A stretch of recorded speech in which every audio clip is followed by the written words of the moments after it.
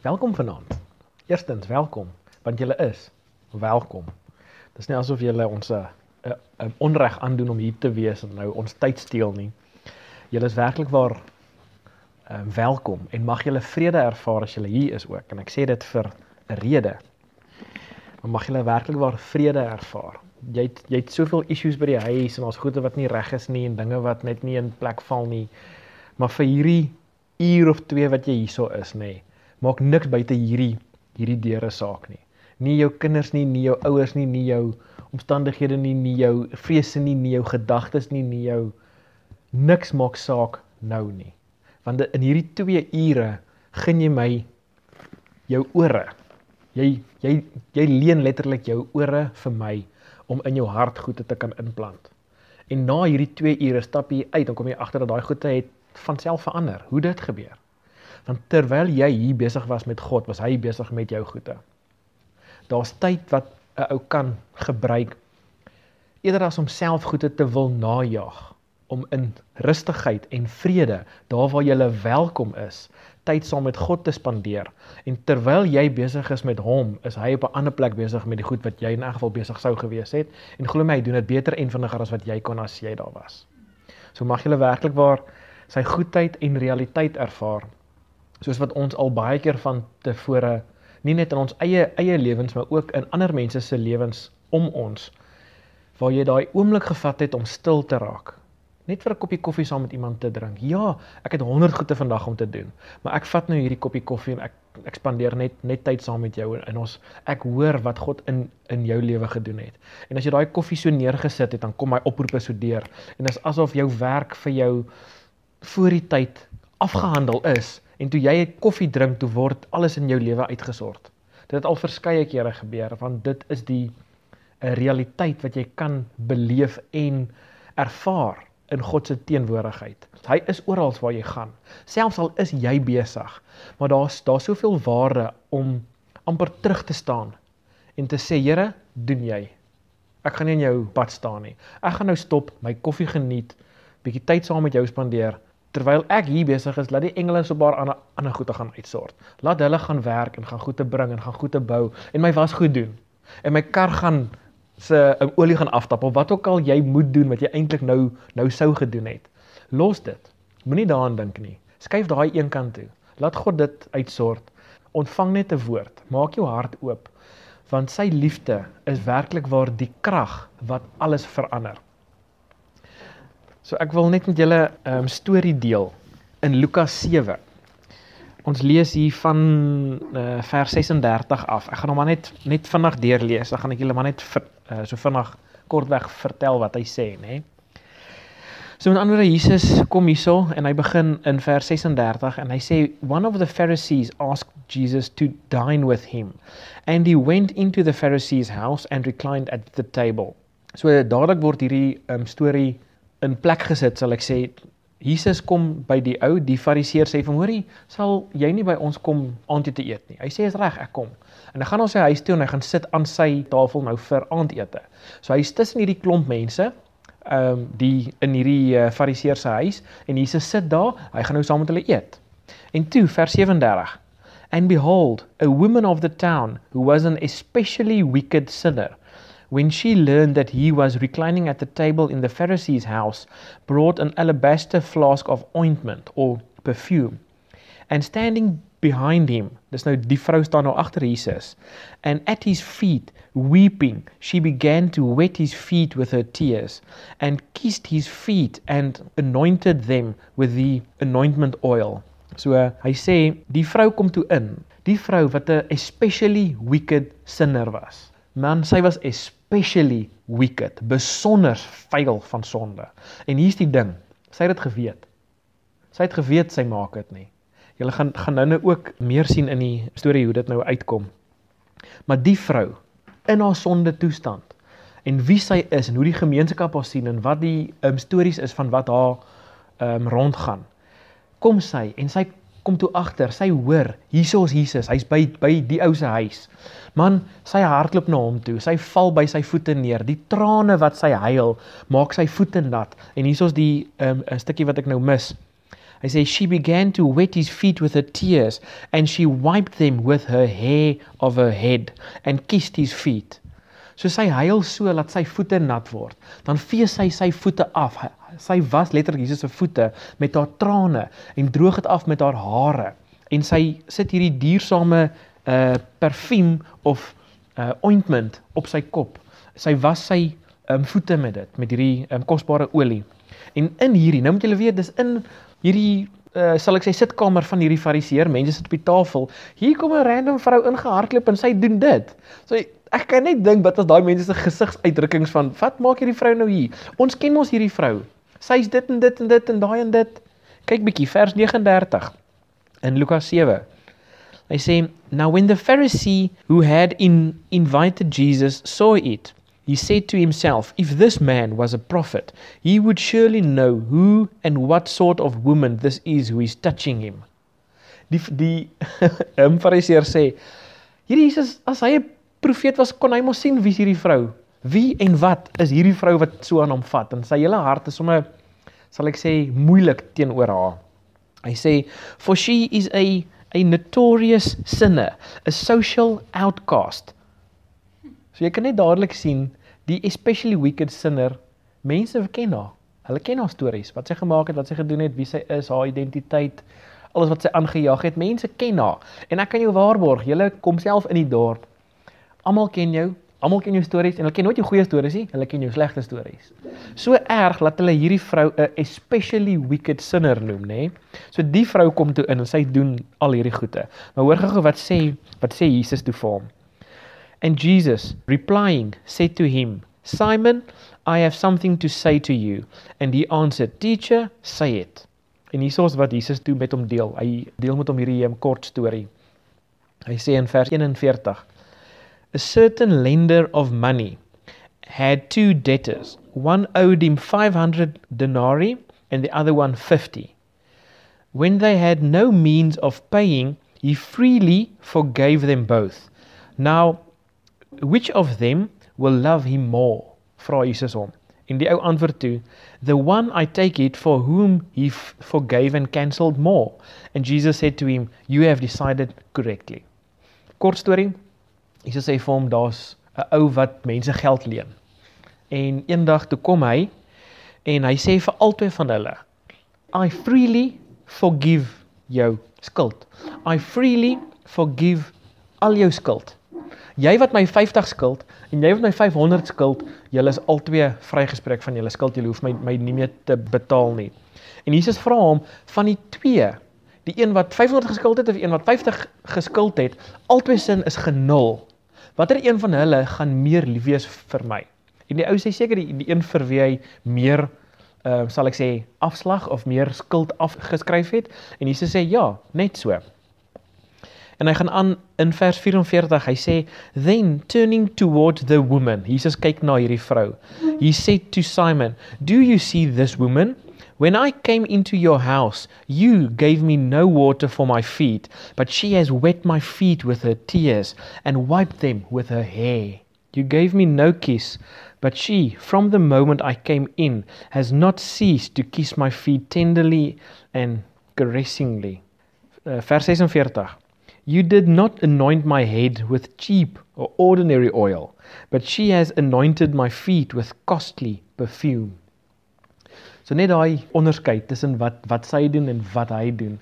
En Jesus trek toe hierdie ding saam van die storie van wie meeste vergewe was, die ou wat 500 geskuld het en die ou wat 50 geskuld het. Hy vat dit deur met wat het sy gedoen en wat het hy gedoen. En dan gee hy hierdie slotsom. In vers 47 sê hy, therefore I tell you, her sins, many as they are forgiven her, because she has loved much. But he who is forgiven little, loves little. Toe trek hy hierdie ding by mekaar. Hy sê vir hom, hy wat baie vergewe is, het baie liefde. En hy kyk na haar en hy sê vir haar, and he said to her, your sins are forgiven. Hoe mooi is dit nie? Jou sondes is vergewe. Sy kom in, bars in, doen al hierdie goede, en Jesus kom op 'n punt en hy sê, hoorie, Simon, jy het niks van hierdie goede gedoen nie, kyk wat doen sy. Kom ek wys jou net wat die verskil tussen die twee, hoekom die een of die ander ene. Hy sê, he who is forgiven little, loves little. Hoor my mooi. Ons wil so graag God lief hê. Ons wil so graag uitreik na hom toe. Maar hoekom? En waar kom daai liefde vandaan? Hy sê, hy wat min vergewe is, het min lief. Presies die storie wat hy nou net gedeel het. Die 500 ou en die 50 ou. Gaan die 500 ou wat hom baie meer geskuld het, hom meer lief wees. So met ander woorde, as Jesus jou 'n bietjie vergewe, dan het jy hom 'n bietjie lief. As hy jou baie vergewe, dan het jy hom baie lief. Maar hier is die ding. Het Jesus selektiewe mense selektief vergewe, of het hy alle mense van alle sondes vergewe? Hy het alle mense van alle sondes vergewe. So nou is die ding, waar kom die bietjie en die baie in? Is hoe bietjie en hoe baie jy besef hy vergewe het. Hy kom en hy gaan haal jou waar jy verdrink het in die see, waar haai jou aangeval het. Hy sleep jou strand toe, hy gee jou CPR, hy maak jou weer lewendig.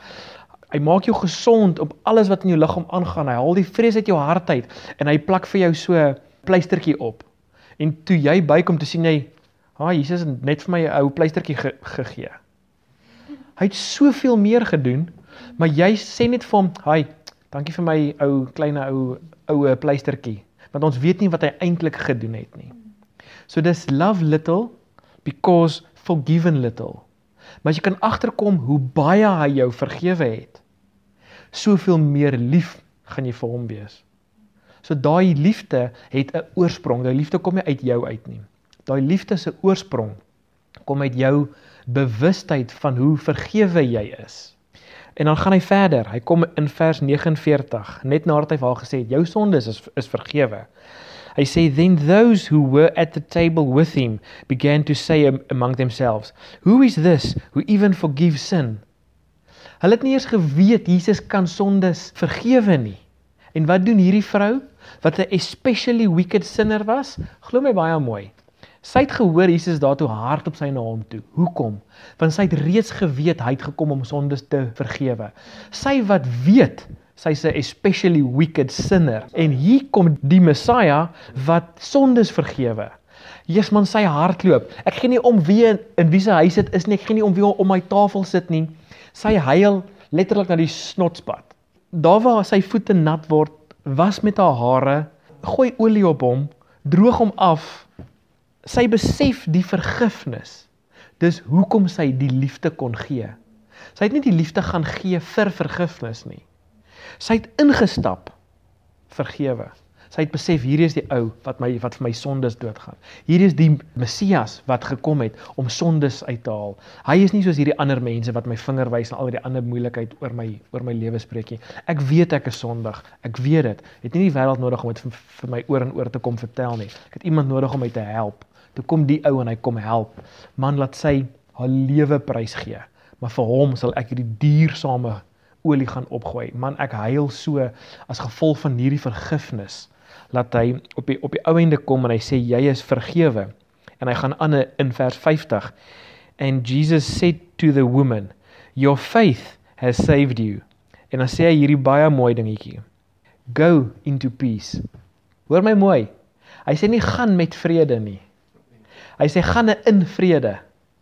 Julle het al gehoor mense sê dit. Weet jy waar kom dit vandaan? En dis waaroor ek met julle wil praat. Na hy haar vergewe het, as hy besef haar vergifnis, en hy stuur haar in vrede. So daar's iets wat jy in vrede kan wees. Kyk bietjie hierdie. Ons is in Lukas 7. Ek gaan letterlik net terug na Lukas 2 toe, waar die hele storie begin het. Kyk bietjie hierso. In vers 11 sê hy, for to you is born this day in the town of David a Savior. Julle sien waartoe gaan ek. Geboorte van Jesus. Hy sê in hierdie dag is daar in die stad van Dawid 'n redder gebore. Hy gaan aan met die vers. Who is Christ the Lord? Hoor my mooi. Hy's gebore. Christus die Here. Hy het nie geword nie. Christus, Christ, meaning the Messiah, het uiteindelik gekom. Hy's gebore as Christus, Here. Hy gaan aan, vers 12. And this will be a sign for you. You will find a baby wrapped in swaddling clothes and lying in a manger. Vers 13. Then suddenly there appeared with the angel an army of troops of heaven, praising God and saying, 'n magdom engele verskyn en hulle verkondig een ding. Wat sê hulle? Vers 14. Glory to God in the highest, and on the earth peace, goodwill towards men. Baie belangrik hoe hy dit sê. Ek gaan nou vir julle wys hoekom. Vrede aan mense. Nie vrede vir mense nie. Ek wil julle gaan wys in Matteus 10. Hy sê nie Jesus het vrede gebring vir mense nie. As ek hom in die Amplified Bybel kan lees, ek het hom nou in die King James gelees, as ek hom in die Amplified lees hy so. Glory to God in the highest, and on earth, peace among men. Hy lees, peace among men. So dis vrede onder mense. Maar dit was nooit vrede vir mense bedoel nie. Dis vrede aan mense bedoel. Hoor 'n bietjie hierdie. Hoekom ek so kan sê. Matteus 10. Matteus 10 sê Jesus self. En glo my, as Jesus van homself praat, dan glo ek hom nogal. Hy sê, Matteus 10 vers 34. Do not think that I have come to bring peace upon the earth. Ek het nie gekom om vrede te bring nie. I have not come to bring peace, but a sword. Hy het 'n swaard gebring, hy het nie vrede gebring nie. Hy gaan aan om te sê, I will cast asunder man from his father, daughter from his mother. Hy het gekom om skeiding, daar gekom skeiding waar hierdie woord gedeel word. Hy het nie gekom om vrede te bring nie, onder mense nie. Hy het gekom om vrede vir mense te bring. Baie belangrik, hoor gou 'n bietjie. Ek sê nie, jy kan nie vrede ervaar as gevolg van Jesus nie. Dis tog 'n vrug van die Gees. Maar wat is dit wat verkondig was toe Jesus op aarde kom? Peace towards men. So dis vrede aan mense.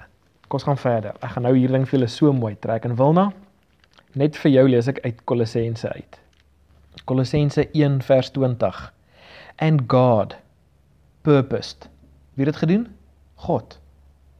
And God purposed that through him, the Son, wat nou Jesus is, all things should be completely reconciled back to himself, whether on earth or in heaven, as through him the Father made peace by means of the blood of his cross.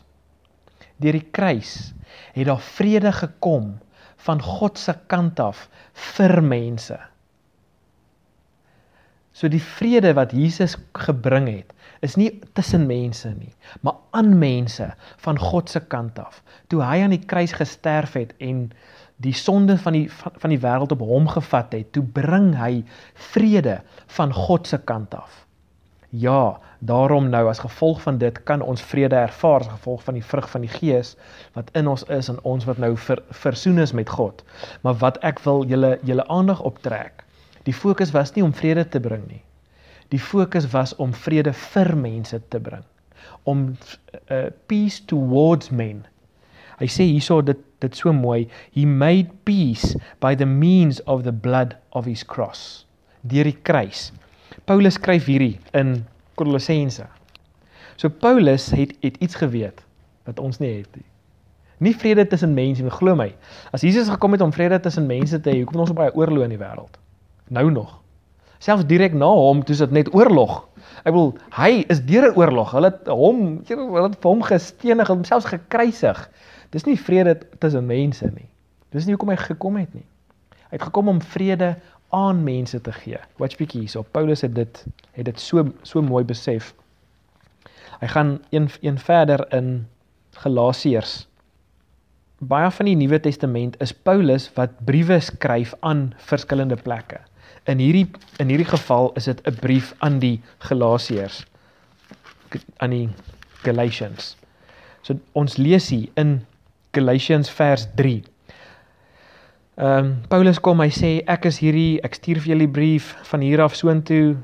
Hy sê selfs in vers 2, hy sê to the church of Galatia, vers 3, dan begin hy sy brief, hy sê, Grace and spiritual blessing be to you and peace from God the Father, our Lord Jesus Christ.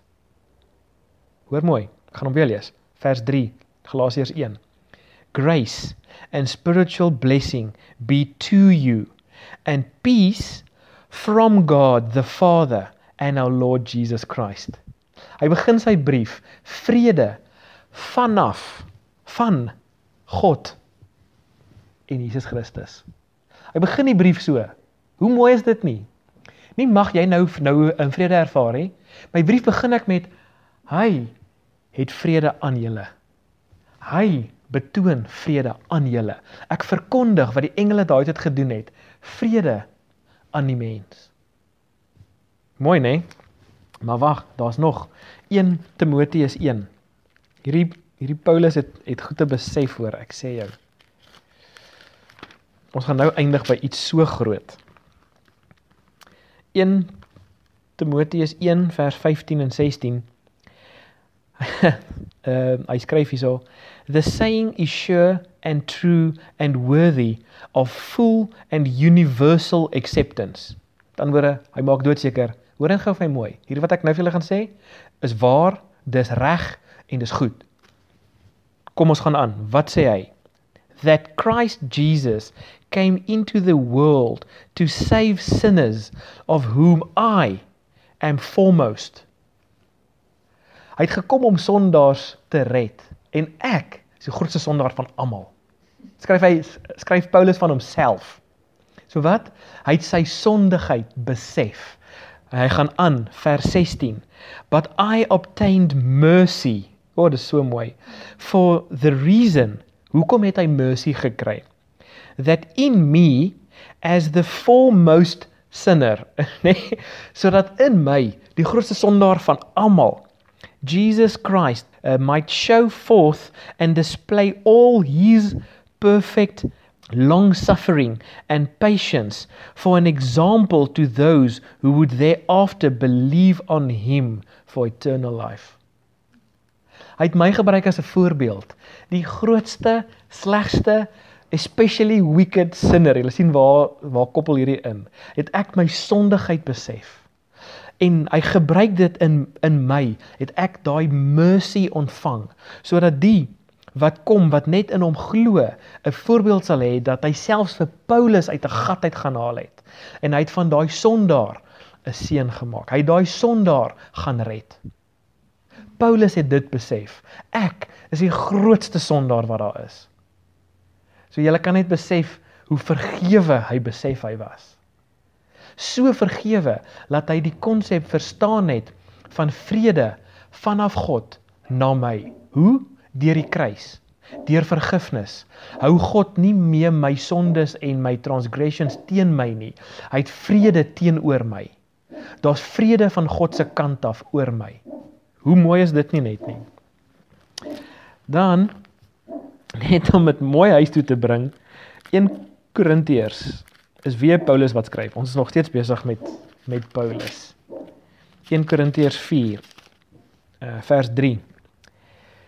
Hy sê, but it matters very little to me that I should be put on trial by you. Dit pla my nie eers dat jy my in 'n hofsaak wil hê nie. Hulle is besig om hom hier aan te val oor goede en hulle het hom trial gehad en al sy goede oor hom uitgespreek oor wat hy verkeerd gedoen het. Nou Paulus van homself skryf, dit pla my nie eers nie.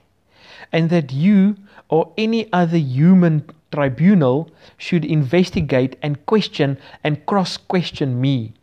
I do not even put myself on trial or judge myself. Hoor nou mooi. Vers 4. As jy die volheid van vergifnis wil sien in 'n mens, vers 4. I am not conscious of anything against myself, and I feel blameless. But I am not vindicated and acquitted before God on that account. It is the Lord who examines and judges me. Hoor gou mooi. Paulus weet van homself. Ek is die grootste sondaar wat daar is. Ek het die kerk uitmekaar uitgeskeer, ek het Christene vermoor, ek het God homself nagejaag. Dis hoekom hy, toe hy Jerusalem heeltemal verwoes het en Christene doodgemaak het links en regs, toe stuur hulle hom Damaskus toe, dit wat hy gedoen het, gaan doen het daar, gaan gee hulle pak, gaan val God aan, letterlik. En hy kom daar op pad soontoe, wat gebeur? Wham, die Here verskyn aan hom, val van die perd af, 3 dae blind, kom daar op, skryf sê maar 3/4 van die Nuwe Testament. Wat het hy besef? Hy sê hierso, julle weet wie hy was en wat hy gedoen het, glo my, hy weet ook. Hy sê in vers 4, ek is nie eers bewus van enigiets teen my nie. Paulus, het jy vergeet? Kan jy nie onthou wat jy soos in letterlik laas jaar gedoen het nie? Jy het dit soos in laas jaar nog gedoen. Jy het al die mense doodgemaak, jy het almal uitmekaar uitgeskeer, jy het soveel issues agter jou. Hoe kan jy nou kom sê, ek hou niks eers teen my nie? Vergifnis. Hy het so sy vergifnis besef, en hierso is die ding, hy het dit so besef, hy het homself nie eers veroordeel nie. Hoe mooi is dit nie net nie? Nou kan hy gaan staan en skryf, vrede van God af, want God hou nie meer jou sondes teen jou nie. Julle sien waar vergifnis vandaan kom wat ons die laaste hoeveel weke al oor praat? So vergewe, dat ek myself nie eers veroordeel nie. God homself hou dit nie teen my nie, wie is ek om dit teen my te hou? Vergeet en vergewe, dan vergifnis. Man, dit is vir my so mooi. Dan wil ek nog iets vir julle wys in Romeine 5. Dit is daar waar hy sê van, through Jesus Christ, whom we have now received and enjoy reconciliation. Reeds eengemaak met God, reconciliasie in vers 11. Hy gaan aan hier in vers 15 tot 17 van die free gift of righteousness. Jou geregtigheid, jou eenheid met God wat jy ontvang as 'n vrye geskenk. Al daai goede praat hy van in Romeine 5. Maar kyk bietjie hoe begin hy Romeine 5. Waar het al daai begin? My reconciliasie met God, my geregtigheid voor God, my geskenk van geregtigheid wat ek gekry het as gevolg van Jesus Christus. Waar kom dit alles vandaan? Romeine 5 vers 1. Therefore, since we are justified through faith, let us have peace with God through our Lord Jesus Christ. Hy begin Romeine 5 vers 1 en hy sê, laat ons, wat nou gejustified is, wat nou die righteousness of God gemaak is, ons wat nou vergewe is, laat ons nou vrede met God hê. Hoor gou baie mooi. Die hele storie wat ek nog met julle deel het gegaan oor God het vrede met die mens. Nou kom skryf hy, as gevolg van daai vergifnis, as gevolg van daai justification en righteousness wat op jou gegee is, die feit dat jou sondes vergewe is, dat Christus nou in jou ingetrek het, dat jy nou gereconcilieer is met God, as gevolg van wat hy gedoen het, laat ons vrede nou met God hê. So ek het vrede ontvang, daarom kan ek nou vrede hê. Klink dit nie baie bekend soos wat ons 2 weke terug oor gepraat het? God het ons eerste lief gehad, daarom kan ons hom lief hê. Hy het vrede van sy kant af eers bewerkstellig, daarom kan ons nou vrede van ons kant af na hom toe hê. Pragtig. Hy skryf sy briewe, vrede van God af vir jou. En hoe meer jy dit hoor, ek het soveel vryheid voor God. Ek het soveel vrede in sy teenwoordigheid, want ek weet ek staan heilig voor hom. Ek staan geregtig voor hom. Ek staan as 'n seun van hom voor hom.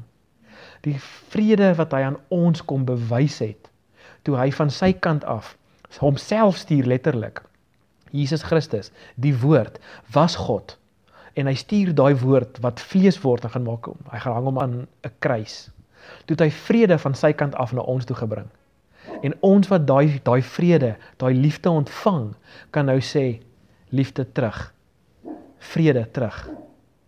Those who are forgiven much, love much. Sien julle waar kom daai vandaan? Maar daar's nog. Kom ek wys julle gou iets. 1 Johannes 4, ek moet dit lees. Ek lees 1 Johannes 4 vers 9. In this, the love of God was made manifest where we are concerned, in that God sent his Son, the only begotten or unique Son into the world, so that we might live through him. God bewys sy liefde aan ons deur sy seun te stuur. Onthou wat ons laas ook gelees het, toe jy nog sondaar was. toe wys self sy liefde vir jou, en hy stuur sy seun. Hy gaan aan. Vers 10. In this the love, not that we loved God. Dis nie liefde nie. Die ware liefde het eers gekom, but that he loved us and sent his son to be the propitiation of our sins. Hy het ons so lief, dat hy sy seun gestuur het, dit klink vir my soos Johannes 3 vers 16, vir ons sondes, vir ons vergifnis, om vrede van sy kant af te bewerkstellig onder mens. Hy eindig hier in vers 19 letterlik, sê hy, we love him because he first loved us. Sy liefde vir ons was heel eerste daar. Nou wil ek terug aan Lukas 7 toe, dan wil ek julle iets vir julle daar gaan wys, waar ons alles begin het. Hierdie vrou weet, I am an especially wicked sinner. Ek maak dit nie. Om elke hoek en draai, glo my, ek weet ek maak dit nie. Mense sê vir my ek maak dit nie, die kerk sê vir my ek maak dit nie, my eie vrou sê vir my ek maak dit nie, almal vertel my ek maak dit nie, ek weet. Al wat dit vir my uitwys is, ek het Christus nodig. Ek moet besef die vergifnis wat ek ontvang het. En sy ontmoet letterlik die persoon vergifnis. Hy wat sondes gedra het, hy word sonde aan 'n kruis. En sy hoor stories van hom. Sy het hom dalk ergens langs die pad gesien en net gesien wat hy doen en hoe hy mense hanteer. Dat toe sy hoor, hy sit hier, nie ver van my af in 'n huis, sit hy by daai ou wat almal se sondes vergewe, sit daar. Dat my hart uitskree na hom toe. Hoekom? Sy het vergifnis verstaan. Toe as 'n antwoord op dit, toe skree haar hart, vir hom sal ek enigiets doen. Die liefde het gekom as gevolg van die vergifnis. Die liefde was nie eerste daar nie. Die vergifnis is ontvang, dus die liefde antwoord terug op dit. Dat sy by hom ingebars kom en val by sy voete neer en huil. Hy het nog nie 'n woord gesê nie. Inteendeel, hy sê, sy staan agter hom. Sy het nie eens op sy gesig gesien, toe val sy al neer. Trane, was sy voete, gooi olie, want hierdie ou is nie soos die ander mense nie. Hy het my sondes vergewe. En daarom eindig hy en hy sê, your sins are forgiven. Jou sondes is vergewe. Ek wil nou vir julle sê hierdie, vers 48 tot 50, net in my eie woorde. Julle sondes is vergewe. Julle is heeltemal vergewe. As gevolg van dit, gaan in vrede. Want van hier af gaan jy, en vrede van God af sal jou altyd bystaan. Dis nie net iets wat saam met jou dra, wat jy kan neersit en weg vanaf loop nie. Daai vrede van God af, vir jou, daai vrede, gaan in dit. Dis vrede wat kom, as jy besef jy is vergewe. Soos ons sonde besef ons wat die prys is, hoor my, wat reeds betaal is. So deur jou sonde te besef, die swakheid die ek maak het nie, ek kan nie meer nie, Here help my, besef jy sy vergifnis wat reeds betaal het, en in daai besef van die vergifnis, word daai liefde in jou lewe al hoe meer en meer. Tot op so 'n punt waar jy op straat kom, jy sien ander mense sukkel, en jy deel daai rekonsiliasie, daai liefde, daai vergifnis wat jy ontvang het met mense om jou. En wat sien hulle? Hemel op aarde. God homself, deur mense, ander mense aanraak. Dis mooi. Amen.